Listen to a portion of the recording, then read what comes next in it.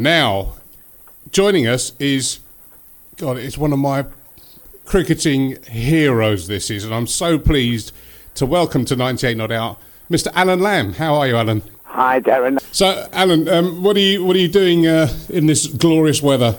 Just giving the lawn a bit of water. I never had you down as a groundsman.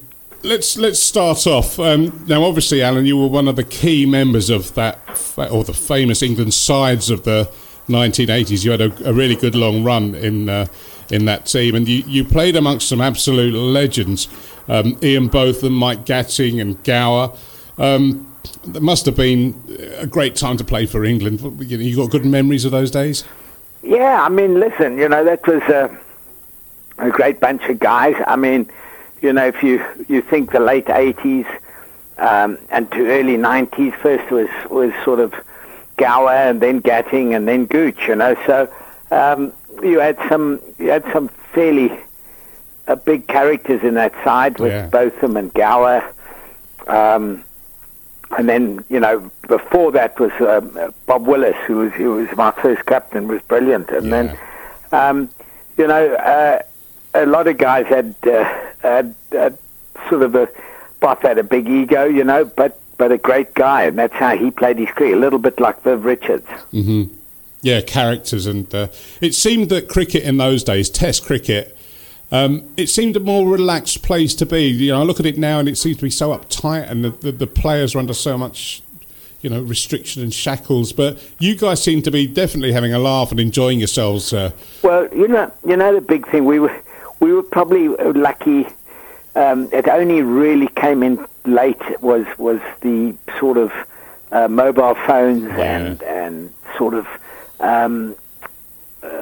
feature writers, Otherwise, otherwise all the writers were proper cricket writers that came out and had a drink with you. So they got to know the game and they knew exactly what. And then all of a sudden, they couldn't really write. We didn't want to go out with them because their editors were saying they want a feature, want to know what the people are up to and that type of stuff. So we were lucky because we missed, we got it only at the tail end. But, listen, we played the game hard in the field and enjoyed ourselves off. Well, wasn't there a famous mobile phone story with you and Dickie Bird and Beefy? With Dickie, yeah. I mean, that was with one of those old big sort of mobile phones which, you plugged into your car. It had a special adapter. I mean, they were so large. And that's when I took the phone out to Batty, and Botham said, "You better take this phone out with you," because he had a horse that was running. And I said to him, "I can't go and take this phone. It's too big. I can't even get it in my pocket." He said, "You take it out and we'll phone you and give you the result." I was, "Oh, no, I don't believe this." So, anyway, I took it out, and as I was going to the striker's end, I walked towards Dickie. He said, "What do you want?" He said, "You're at the other end." I said, "Yeah, I know, but I need to just have a quick word with you." And as he came close, I dropped the big phone into his pocket. Those umpires have those big pockets. He nearly collapsed. I said, "Just take a message. There's a call coming, Dickie." He absolutely shat himself.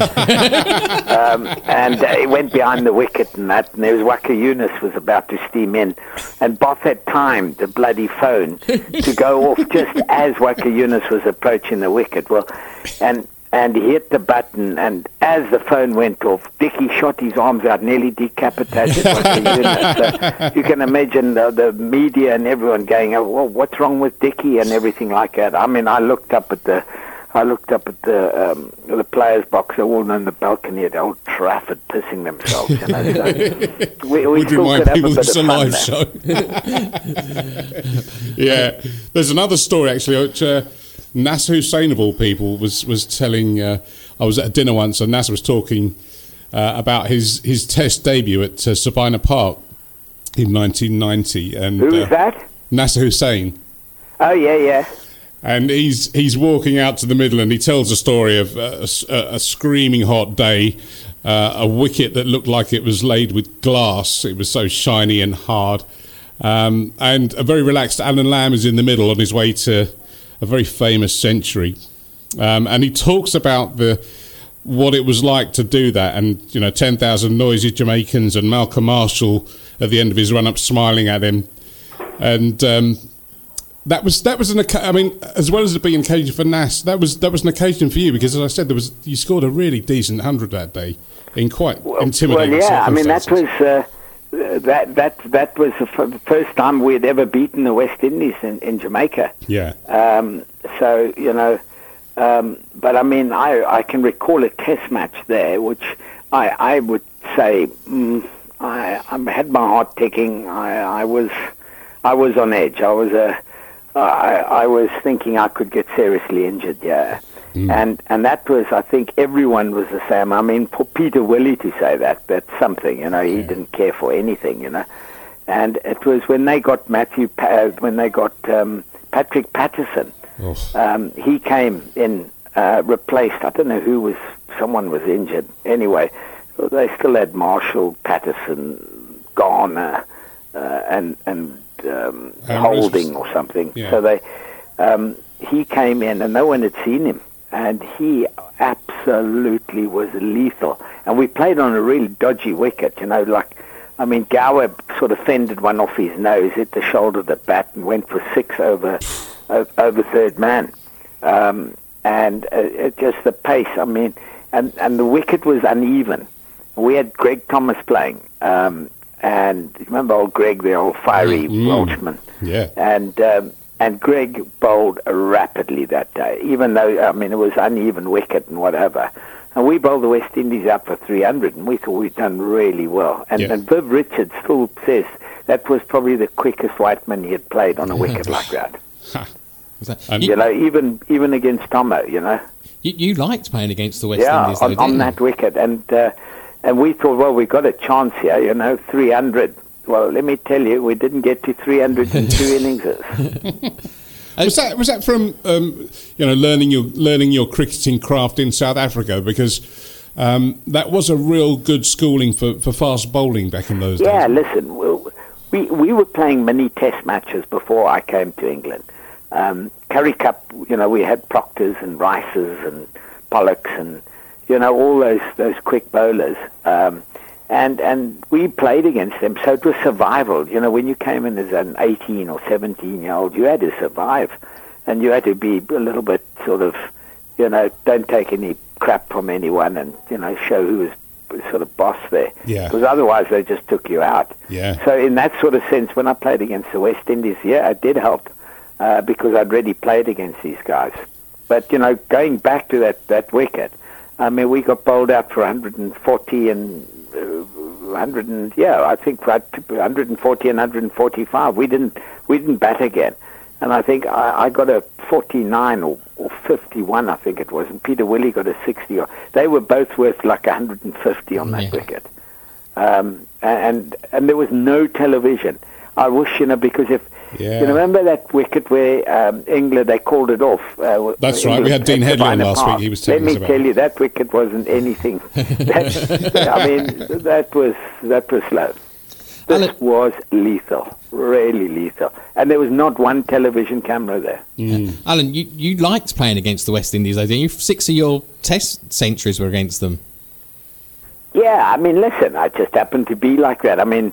I always wanted to get runs against them. They were the best side in the world from the 80s right through to the 90s. And,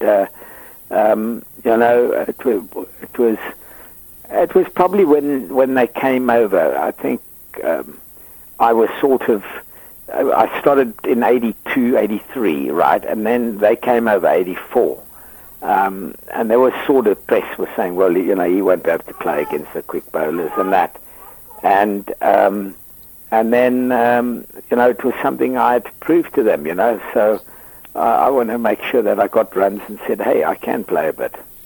Through your test career with England in the 80s and the 90s, you did have a good record of scoring hundreds when others around you were struggling a bit. Brett just said about your hundreds against the West Indies, but you also got hundreds against Australia, for example, when things weren't going quite so well.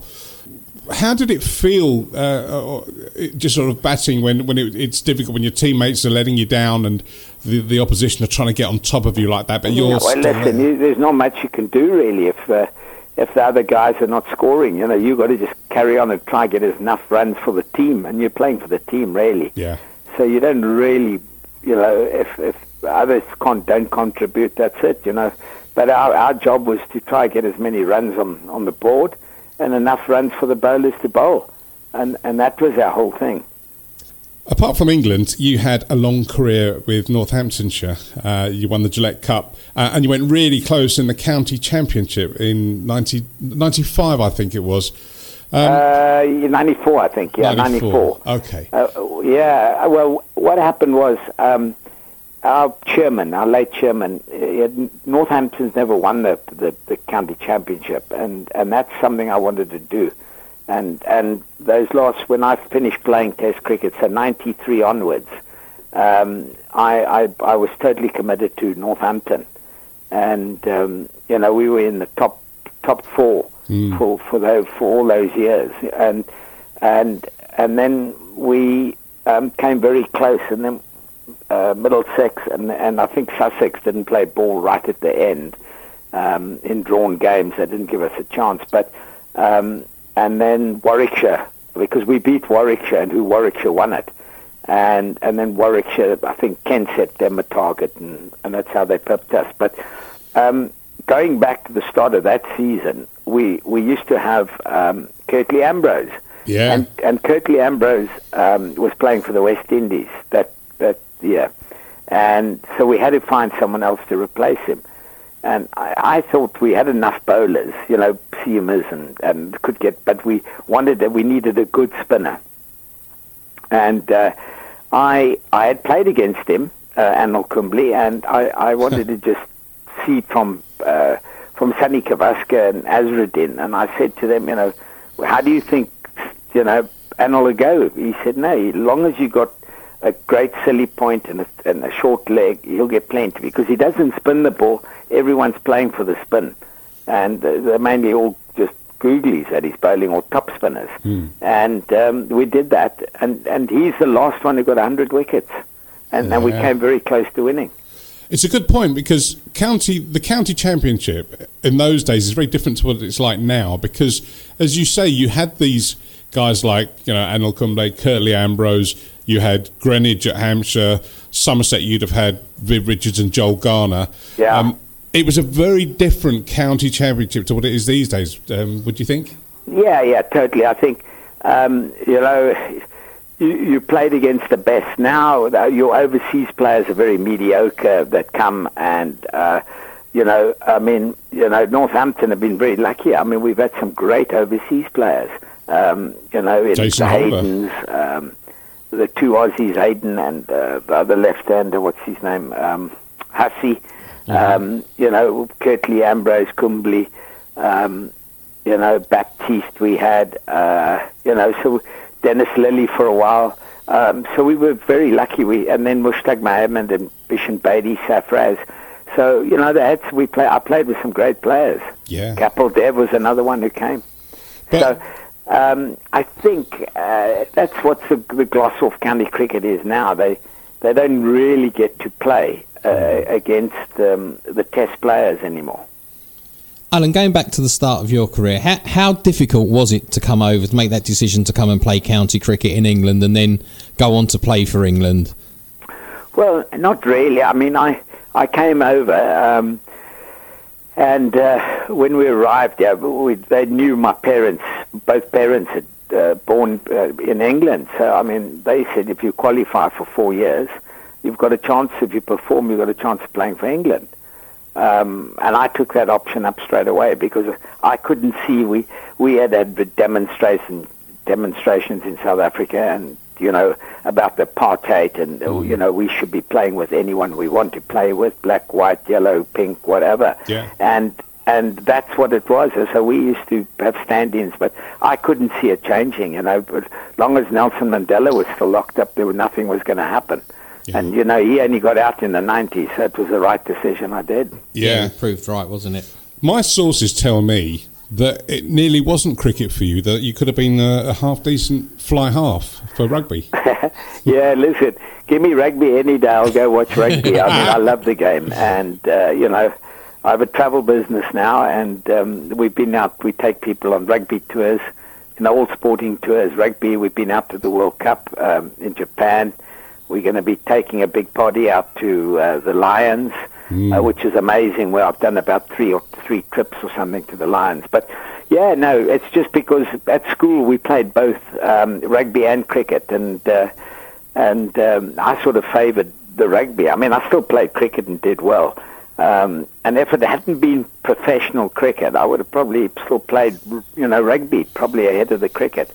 And, I ended up playing with some famous players, H.O. de Villiers and Mornay Duplessis and these type of guys. So, they always say that I probably would have made it playing rugby at Fife Centre. And you've got a decent team at Northampton these days as well. Yeah, I mean they got a nice side. They're building up. Boyd, the New Zealander's doing a great job, and they've had some great players come through at the Saints, which is great fun. Now, we always ask legends on the show, and you are a legend. Best players that you've played with, and the best ones you played against. Who are your best? I would say bowling front. I mean, there's so many great bowlers, but someone just stands out for me as Malcolm Marshall. Yeah. On the batting side, I mean, I played against greats and truly, really greats, but Viv Richards to me was incredible, but not far behind him. And Don Bradman said it was the best player I'd ever seen was Barry Richards, which I both played against, but I played a lot against Viv. So Viv would be probably the best. I mean, just his arrogance and the way he just attacked people and decimated attacks and that type of stuff. So, and then Abdul Qadir as a spinner. Yeah. I never played Warney and all those guys, but I think Abdul Qadir, the Pakistan leg spinner, was amazing. And your colleagues, who were the best that you played with? In your sides? Colleagues, well, I mean, you got Gower, Botham, Gooch. They were all great players. Robin Smith, another guy. I mean, I'd definitely have him in my team if we had to go to war, because he had bat for the team, and he was a great player. It's just unfortunate. If you read his book, it was because I'd never realised that he had this problem, in sort of anxiety and worry and all this type of stuff. So, we always thought, what's the problem? Just get on with it, But now, if you come back and in sport, it's in sport. So you've got to really be careful, not to push the limits. You had an excellent book out yourself a few years ago with the fantastic title "Silence of the Lamb." Yes. I think if anyone's listening and hasn't read that, it's an excellent read, and I'm sure you can still get it via the usual outlets. But as you say, these days, hospitality and sports travel is your thing these days. Yeah, hospitality and sports travel. That's what we do, and unfortunately, I think this has wiped us out this year, the virus, and hopefully that we can get back and start doing things next year. So this year is a real disappointment because all our events have been cancelled and we've had to refund people. So it's going to be a real tough year for us to get through it, but we'll fight on. We'll urge everyone to support you. So it's Alan Lamb Associates is where they need to go looking on the website? Yeah, everything will be on our website, and people who want to travel anywhere, they can contact us. Brilliant. Alan, thanks for taking time to join us. A pleasure.